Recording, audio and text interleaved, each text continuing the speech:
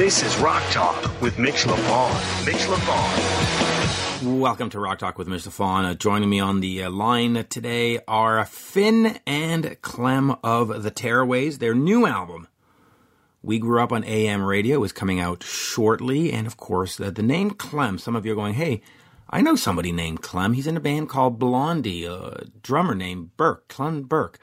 Well, that's who he is. That's who it is.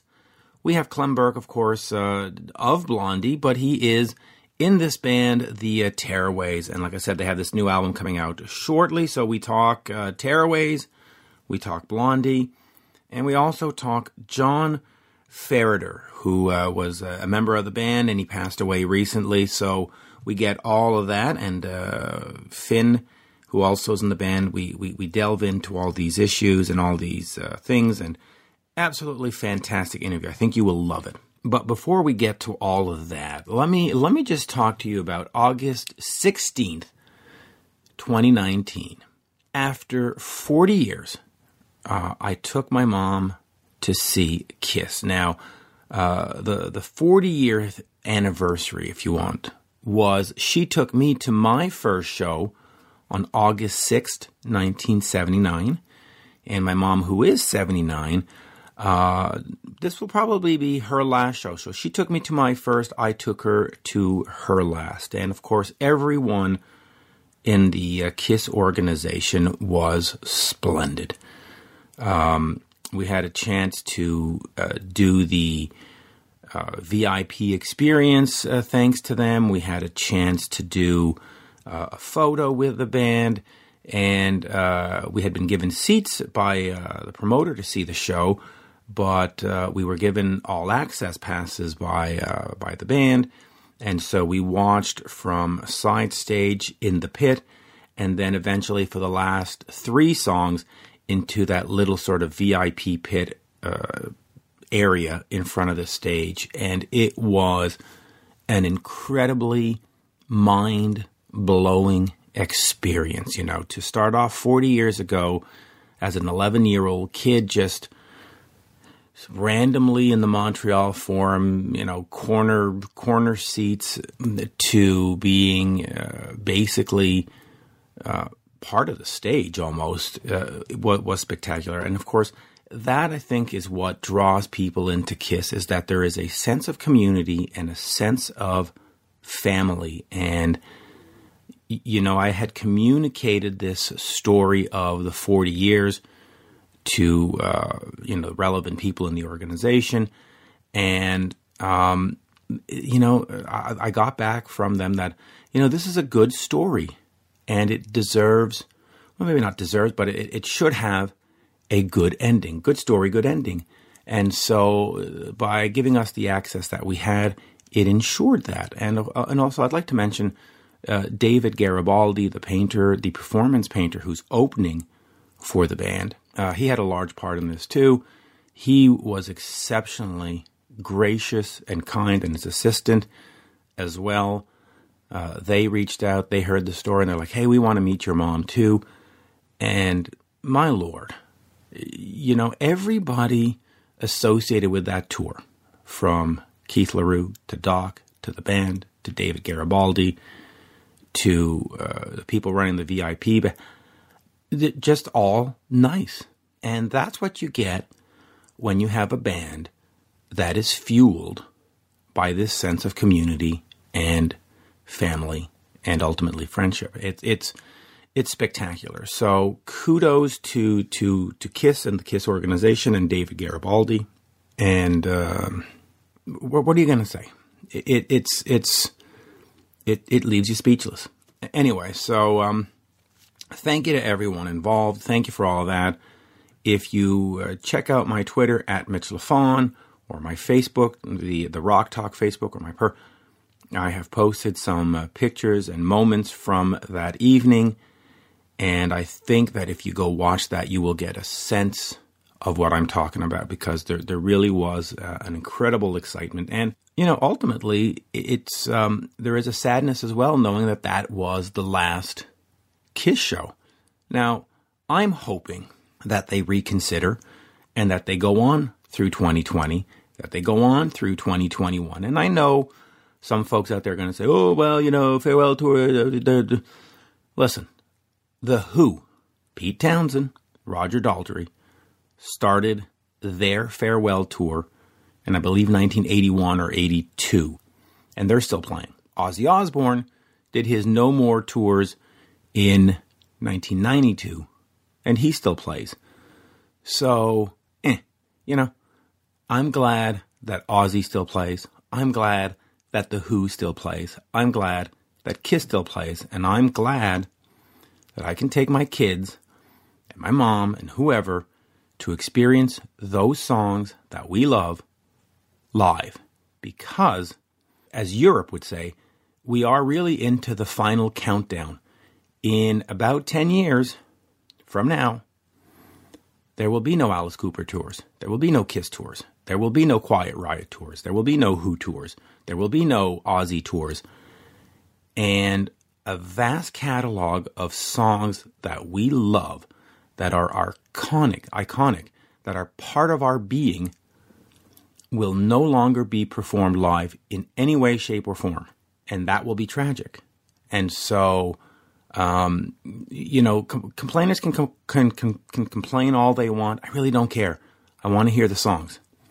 I, for example, at this Kiss show in Montreal on August 16th, I had never seen them perform the song Crazy, Crazy Nights live. And I finally did. So it took 40 years, basically, for them to play that song at a show that I was at. And had they retired in 1997, I would have never seen that song live. So, you know what? That to me is a great takeaway, that I got to be patient and I got to see what I wanted to, because I've always wanted to see that song live. I think it's a great song. So, enjoy the moment, folks. Enjoy these bands.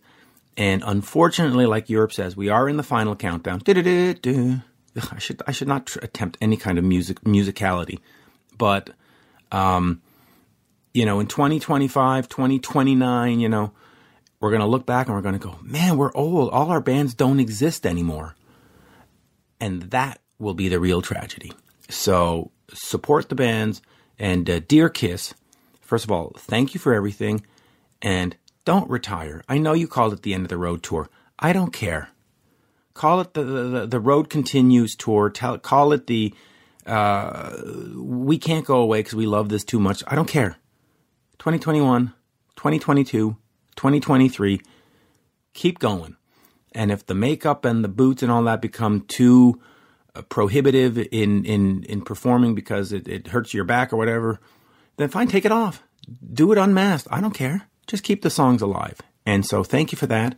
And here, without further ado, is from the Tearaways, Finn and drummer Clem Burke. We are speaking with Finn and Clem Burke of the Tearaways. The latest EP is Sweet Sounds of Summer and Manchester Girl. The band is about to head out on tour in the UK, as we say in Montreal. Bonjour, gentlemen. How are you? Bonjour, Mitch. S'il vous plaît. Yeah, doing great. Yeah, so let's talk about let's talk about having Clem Burke of Blondie in the band. Clem, what made you decide to join the Tearaways? Well, originally, I liked their music very much, and I think I saw them perform in a club in Malibu, and we became acquainted through our late, unfortunately, very sad, John Federer, our bass player, dearly departed just very recently, gave me a call to kind of sub for their drummer at the time who had suffered an injury, and they were planning on going to Liverpool to perform at the sort of penultimate Beatles convention. It was Beatle Week in Liverpool, where we're going to perform at the Cavern, for instance. So I had the time to do it. So we went over there and did several shows at the Cavern. Very inspiring to be in Liverpool. And, the roots of the Tearaways, kind of begins with the 50s and 60s music that we all know and love. And one thing led to another, and I continued working with them up to the point where we started recording and touring a bit more. And we're about to go over to the UK again and do some shows, including a few at the Cavern this time around. So very enjoyable for me because the basic influences of the band, the Tearaways, are my basic influences as well. So it all kind of coalesced into a working relationship in the end. There you go. There you go. And I'll throw this out to both of you because while researching the band, I was watching a lot of these clips like Ballroom Blitz and stuff done at the Cavern Club, and I was thinking to myself, wow, they're playing the Cavern Club where the Beatles played. How cool is that? Right. Well, I guess we'll start with Finn. How was it for you to play that club? Because that's not just a club. That's the club, right? Yeah, I think we went down to Liverpool to play this sort of pop festival at the Cavern, which was on a rainy Wednesday in November, okay?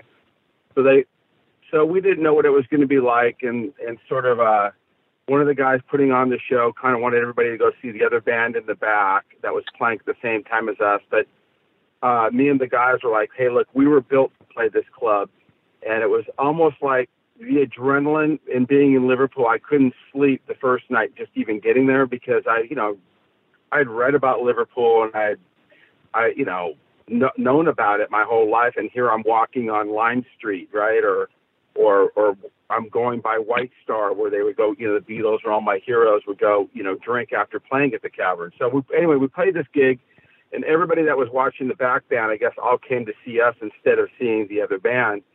And the owner of the Cavern Club just came up to us after the show. His name was Dave Heckel, and just said, I want you guys, you guys are something special, we think, and we would like you to come back. And they treated us basically as if we had known them forever, It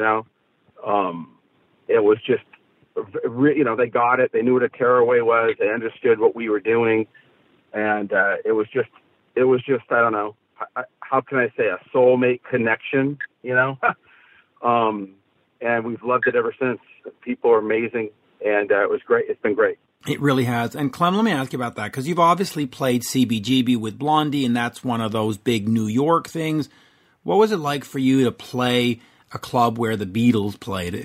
Inspiring? Well, it's very inspiring, and actually you could absolutely make that analogy. I always kind of thought of CBGB as, the New York version of what it must have been like to be at the Cavern back in the day, and, having, bands emerge from that sort of very intimate club scene into worldwide recognition, i.e. the Ramones or Blondie or Patti Smith or, of course, the Beatles or the Searchers or Jerry and the Pacemakers or whatever at that time, and the synergy that exists in that kind of scene is also very analogous, I think, to both CBGB and to the Cavern, because, of course, there were many, many bands that played at the Cavern and many, many bands that played at CBGB.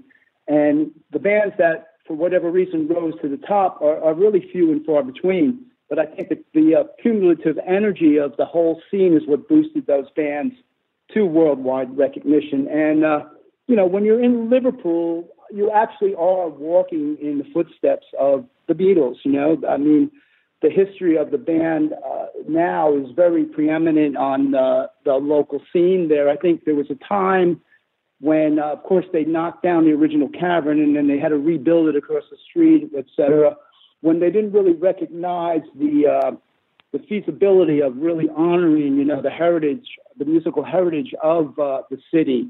And I think that's come to light in many, many cities around the world, whether it be Austin, Texas, or, London. I mean, obviously London, but a lot of other cities, are recognizing that economics and music kind of do go hand in hand, which is really what happened in the UK with the Beatles. I mean, as far as generating a thriving economy, via the music.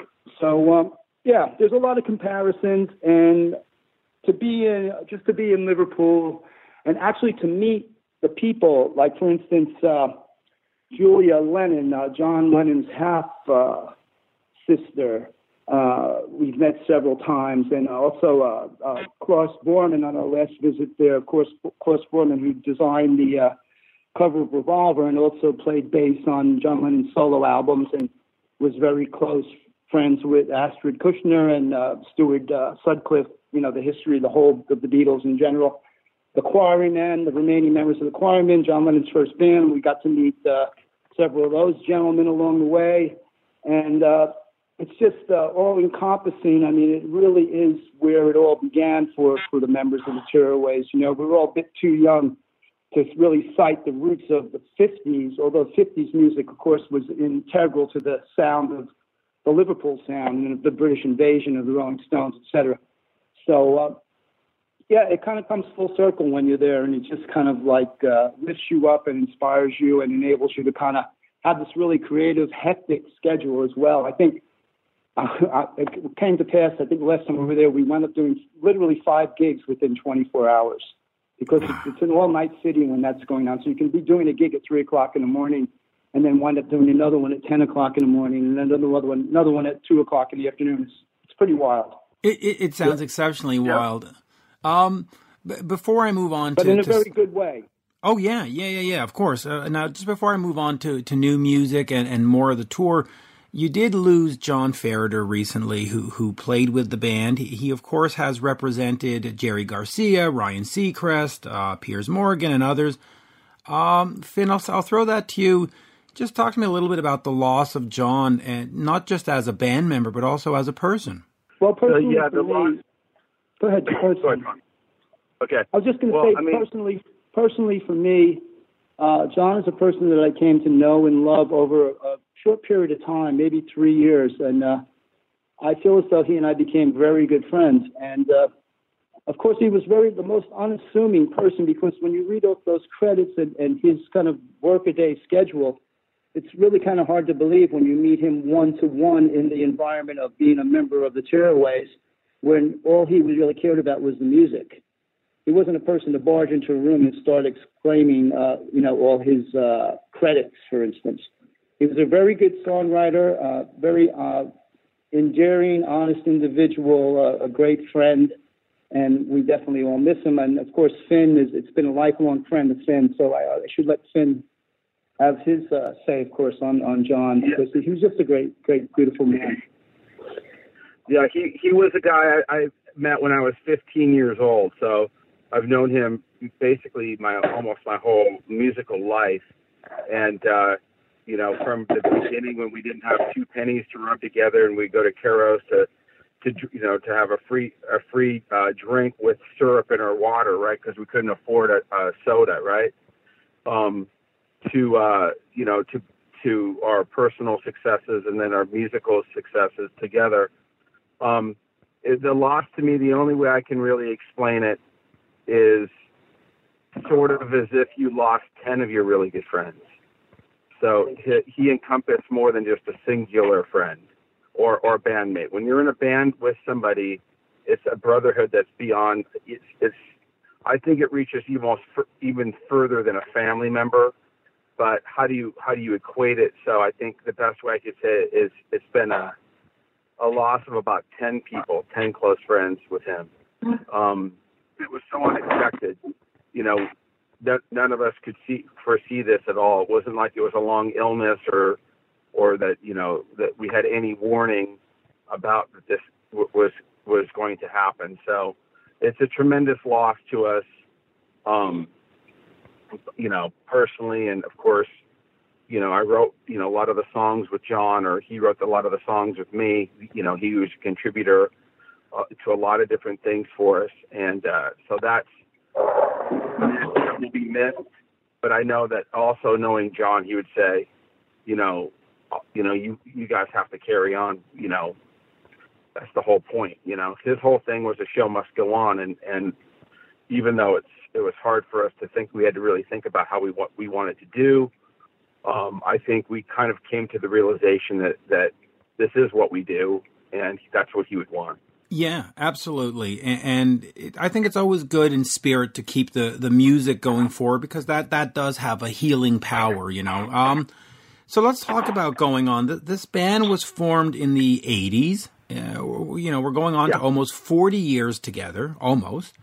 Talk to me about keeping this band together for 40 years and being so prolific. The releases come out. You have a new one coming out soon. We grew up on AM radio. Talk to me about sort of keeping it together for all this time. Well, I mean, from my perspective is you have to like the people you play with. and then maybe you start off liking the people, and it changes, but you have to be. I think it takes a certain amount of understanding of each other, and then you have personal respect and then musical respect, right?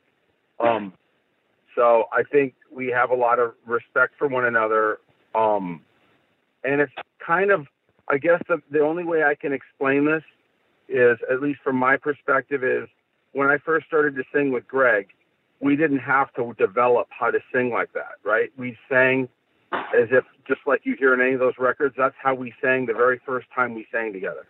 You know, when I was 20 or whatever I was, when I started singing with Greg. So I think we always knew, hey, this is something, we feel this is something special. And that's, I think, you know, even when things were tough or frustrated with something or another, I think we always could, you know, lean back on that and go, you know what, this is something that we feel is special to us. And as long as we feel that way, I think that's what's kept us together. And I think we've always felt that way.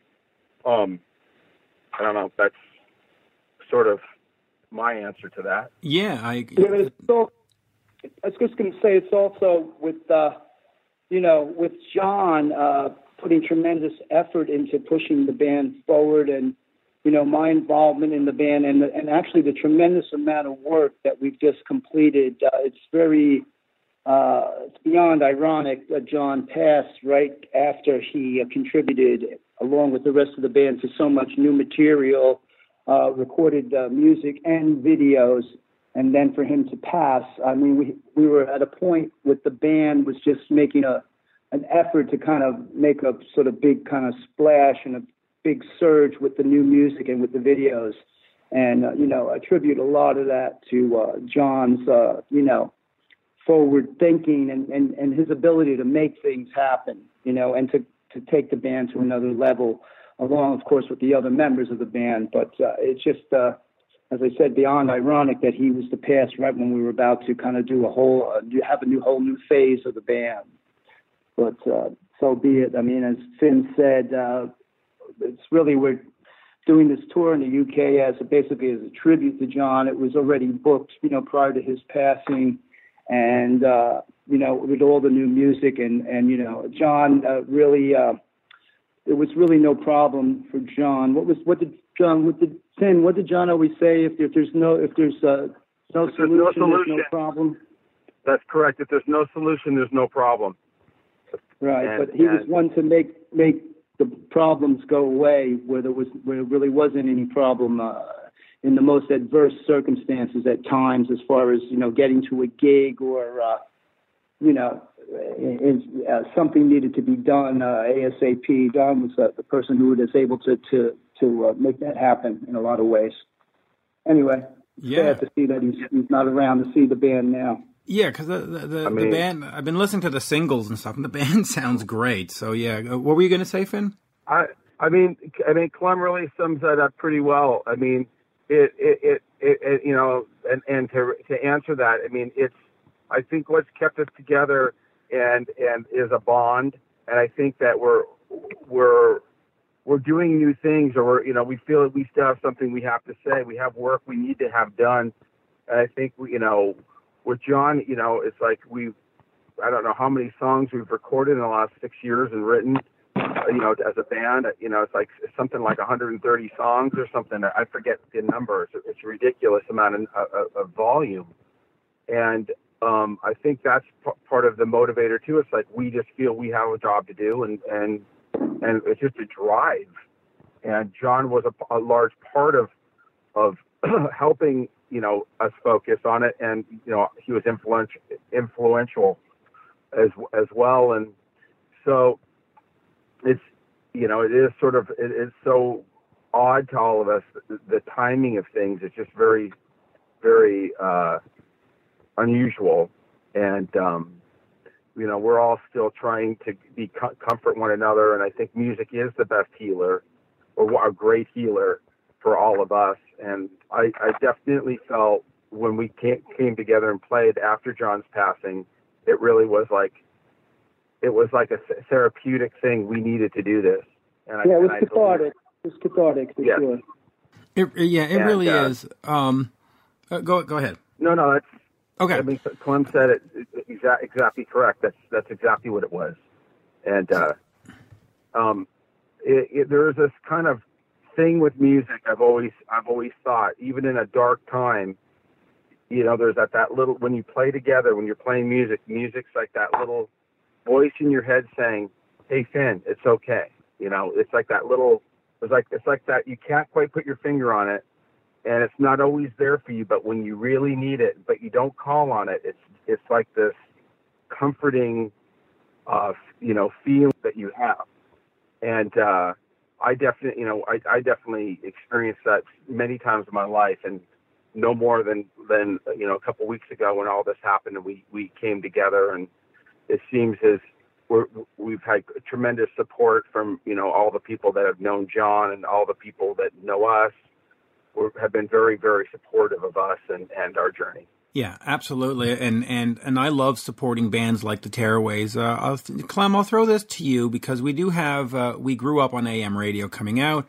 In 2017, Blondie put out Pollinator. Talk to me about the importance of making new music and not just going out there and going through the motions and playing the greatest hits, but actually staying active as a musician, staying active creatively. Well, yeah, exactly. When we first came back together with Blondie in the late 90s, kind of like our manifesto was to make new music. We didn't really want to just get back together and go out and play in some sort of, casino circuit and just kind of be gratified by only doing that. So I think the reason we've been able to continue, it's past 20 years actually since we regrouped, which is kind of hard to believe because we've been together, the three of us, Chris, Debbie, and myself, we've been together longer this time than the first time around, which is so incredible. We got together and just started writing new songs. And then when we basically relaunched the band and rebranded the band with the song Maria, we found that people really liked that song around the world, and it was number one in a lot of territories. And it really gave us the impetus to continue and kind of to not really even to begin again. It was really like a continuation, which is why that record that had Maria on it was called No Exit, because we kind of felt like we were never going to escape Blondie, so to speak. But as we continue, the same thing goes with the Tearaways. To make new music and to be creative is really what it's about as far as being a musician. If you're writing your songs and, to just go out and rehash songs over and over without any new material injected into it would become pretty boring for most people. So luckily with Blondie, we were able to continue to make new music, and we had some relatively good success with the Pollinator record, especially in the UK. I got to number 4 in the British charts. And like you said, it's very important as a musician and as a creative person to make new art, to make new music. So without that, I don't think we would be able to endure. And I think that's without new music, the Tearaways really wouldn't be able to endure. It's very, very important to do that. And of course, when we got back together with Blondie, we were right at the cusp of the music business changing very drastically as far as how people listen, how they purchased, et cetera, et cetera. So we were lucky enough to be able to put out that first album, No Exit, while basically the old business plan was in effect. So that really helped us to kind of re-energize the band. And then after that, of course, dealing with everything that happened in the music business, not to mention we were recording the second album during 9/11 and down in Tribeca in Lower Manhattan, right, obviously where the World Trade Center was. So that kind of prohibited us from recording for some time after that. And, but we're still here as Blondie. We just completed a tour with Elvis Costello and the Imposters, which was very successful. And I'm happy once again, as being a creative person, I'm really happy to jump right into this whole Tearaways tour, because the Blondie tour just ended a couple of days ago, actually. And I ended in Seattle. I wound up staying up there and seeing the Rolling Stones the other night in Seattle, which was also very inspiring. They truly are the world's greatest rock and roll band.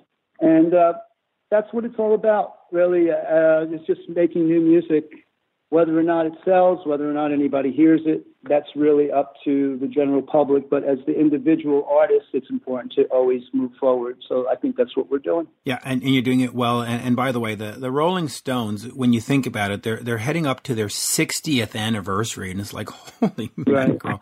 You know, who would have ever thought? I was lucky enough to spend a good 45 minutes chatting with Charlie Watts the other night, and that was in itself a wonderful, inspiring experience. And luckily enough, I was able to do that, and I'm still kind of elated from that conversation that we had. And then the show, of course, was very good too, including all the mistakes that they made, which is always very enduring. But you know what? Alan Niven, who manages Guns N' Roses and who co-hosts the show with me, always used to say, or always says, that there's a perfection in the imperfection. And that's what makes early albums great. That's what makes albums from the 70s and 60s great. They weren't auto-tuned or pro-tooled to death. You know, I'm sure you could listen to a Blondie album and find somewhere you're ahead of the beat. But that's what makes it great. That's what makes it great. Well, unfortunately, contemporary pop music has become homogenized, and what I would call rock and roll, I mean, I've said this many times before, it's analogous to jazz, more or less, nowadays. You know, there's a huge following for it, but it's not really pop music. It's not popular in the way it once was. And what's considered to be pop music is obviously not rock and roll. So there's a niche market for rock and roll. And, yeah, sometimes a mistake is the best thing about a song. You know, unintentional change up somewhere in the music can kind of inspire another change that turns it into something completely different than it set out to be. And the mistakes, yeah, there's a perfection in the imperfection in a way. Like absolutely. The humanism of music. It's, you know, it should be, you know, I always thought it should be played by humans, and you know, they call that a happy mistake, right? Like, oh, I didn't mean to do that, but listen how cool that is. Well, it's supposed to have soul. I mean, auto-tune and Pro Tools doesn't have soul. No. Right. And also the performance of the backing tracks, I guess they're relying on the soul to come from the singer, which is fair enough, you know. But I always tell younger musicians, for instance, drummers, you know, playing to click tracks, for instance, to programs, that's all fine as a guide. It shouldn't really completely dictate to you the way you should be playing. And, you know, the comment, like what we did on Pollinator really was incorporate the modern technology along with our producer, John Congleson, and also the basic roots of the band and the chemistry within the band, and kind of use that as a starting point. And of course, bring in technology as we mix and as it went along, and you know, modern day synthesizers and things like that. But so it's really a melding of the two kind of formats, platforms, kind of really is what would really make a kind of a perfect record. I think too much emphasis is placed on the technology in modern day pop music and not in the performance by humans. Yeah, I agree. And we'll finish with this because we're up to half an hour. But I will throw this to Clem. Clem, you've recorded with all kinds of bands, all kinds of music. Eurythmics, Iggy Pop, Dramarama, Pete Townsend, The Romantics, Blondie, of course. Talk to me about the styles. Do you adjust what you do to fit that style, or are you just Clem and they get what Clem does? Do you know what I mean? Like, how do you sort of do these different projects, including the Tearaways? Is there different drummers within you, or do they just get what you do? Well, it's a combination of both of those things. But I think in general, for instance, when I was working with Dave Stewart and Annie Lennox, they were fans of myself and of Blondie, and were very happy to have me go to Germany with them and record it with them on their very first album, which is basically the one that really didn't sell. And it was a great opportunity for me to go to Germany and work with the noted producer Conny Plank in his studio in Neunkirchen outside of Cologne. And so it's a domino effect, or it's a give and take on both ends. I mean, I certainly learned quite a bit from working with Dave and Annie and Connie. that I was able to bring back to the table, you know, when I did my next Blondie project. And, you know, I think people do want to get me for what I do, but my influences are such, getting back to the Wrecking Crew, for instance, I mean, Hal Blaine, Earl Palmer, they were consummate drummers, but they did play all kinds of music. I mean, Hal Blaine played on the Monkees, he played on the Beach Boys, he played with Phil Spector. I mean, there was a huge palette of music there. And also you could apply that to Ringo Starr, to Charlie Watts, you know, to many people. To David Bowie was always a template for us with Blondie, where his music was always changing. You never knew what to expect. So I think to be, for lack of a better word, to be well-rounded and to have an openness about, certainly with Blondie, with doing everything from Rapture to Titus High to maybe things that I wasn't really particularly on board with 100%, you know, disco music, which I do love. You know, you have to be open-minded. I mean, and that's a big part of the success of Blondie is the open-mindedness we had to the various musical influences that were out there. And, of course, the Beatles, you never knew what to expect from them. But I'm able to, I mean, I worked with Nancy Sinatra, you know, and, you know, that some of the stuff was more sort of jazz-oriented. I mean, I'm able to adapt. But my role models really are Earl Palmer and Hal Blaine from the Wrecking Crew, which is why I'm so overjoyed and excited that for somehow we came up with this Wrecking Crew song that's kind of taken on a life of its own. And, you know, it's like a 3-minute musical history lesson in a song. So, yeah, I'm fortunate. You left out Mr. Dylan, which is kind of my ultimate highlight. Yes. Bob Dylan. Yes. You know, music is music. You know, the way I grew up on Top 40, like the name of the album, we grew up on AM radio. It was such an eclectic mix, you know, everything from Frank Sinatra to the Rolling Stones to Dean Martin to the Beatles to Louis Armstrong, novelty records, the Archies. You know, that's really the whole kind of template of assimilated musical influences within the Tearaways, for instance, which is what I have in common with those guys, and which is what Blondie was always about. The Ramones were a great band, but they kind of had a tunnel vision. They really did only have one way of doing things. And also the Sex Pistols, for instance. There wasn't real much diversity in their music. And I think that was really prohibitive to their success in a lot of ways, you know.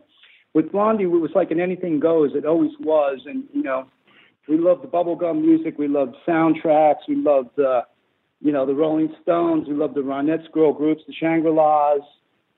You know, I particularly love the Bay City Rollers and the Ohio Express bubblegum music, which I think is really a neglected musical art form that's kind of going to have a renaissance one day or another. And, you know, it's just, you have to be open-minded.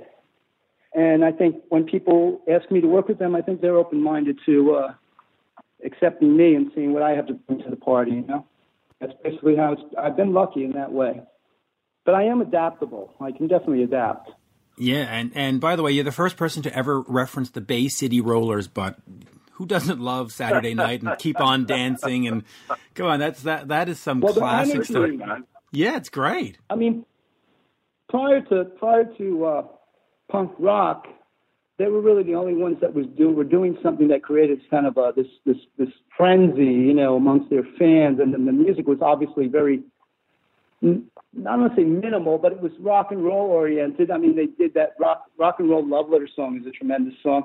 And it was at a time when most people were tuning into like Yes and ELO, Emerson, Lake and Palmer and things like that, which is fine too. But they were the only ones that really kind of had that sort of whole sort of pop-topian, you know, outlook was the Bay City Rollers, you know, and the music was, particularly those songs, they were very, you know, they were uplifting, similar to like the Raspberries. Actually, one of my all-time favorite bands, really kind of got a bit of a bad rap for being sort of a bubblegum band when there was so much more to them as well. You know, Eric Carmen's a great singer, you know, those type of things, their harmonies, and it wasn't particularly in fashion either. So, you know, it's all music. You know, there's only two kinds, someone once said. So I kind of subscribe to that. I agree. I think fun. We need more fun in music. Anyway, right. Boys, thank you. The Tearaways are on tour. The new Manchester Girls single is out. Finn, thank you for setting this up. And hey, we should do it again. Thanks, Mitch. Okay, Mitch. Thanks for the support, Mitch. Absolutely. I mean, it's all out there, you know. Just Google the Tearaways if you want any more information. There's really no need to go into all the .coms, et cetera. Just Google the Tearaways, and you know that'll take you down the rabbit hole. Yeah, and there we go. And as we say in Montreal, merci beaucoup. Thank you so much. Okay. All right, thanks, Mitch. Cheers. Thanks, Mitch. Bye. Okay. Bye-bye now. Okay, thank you. Bye. You're listening to Rock Talk with Mitch LaFon. Rock Talk.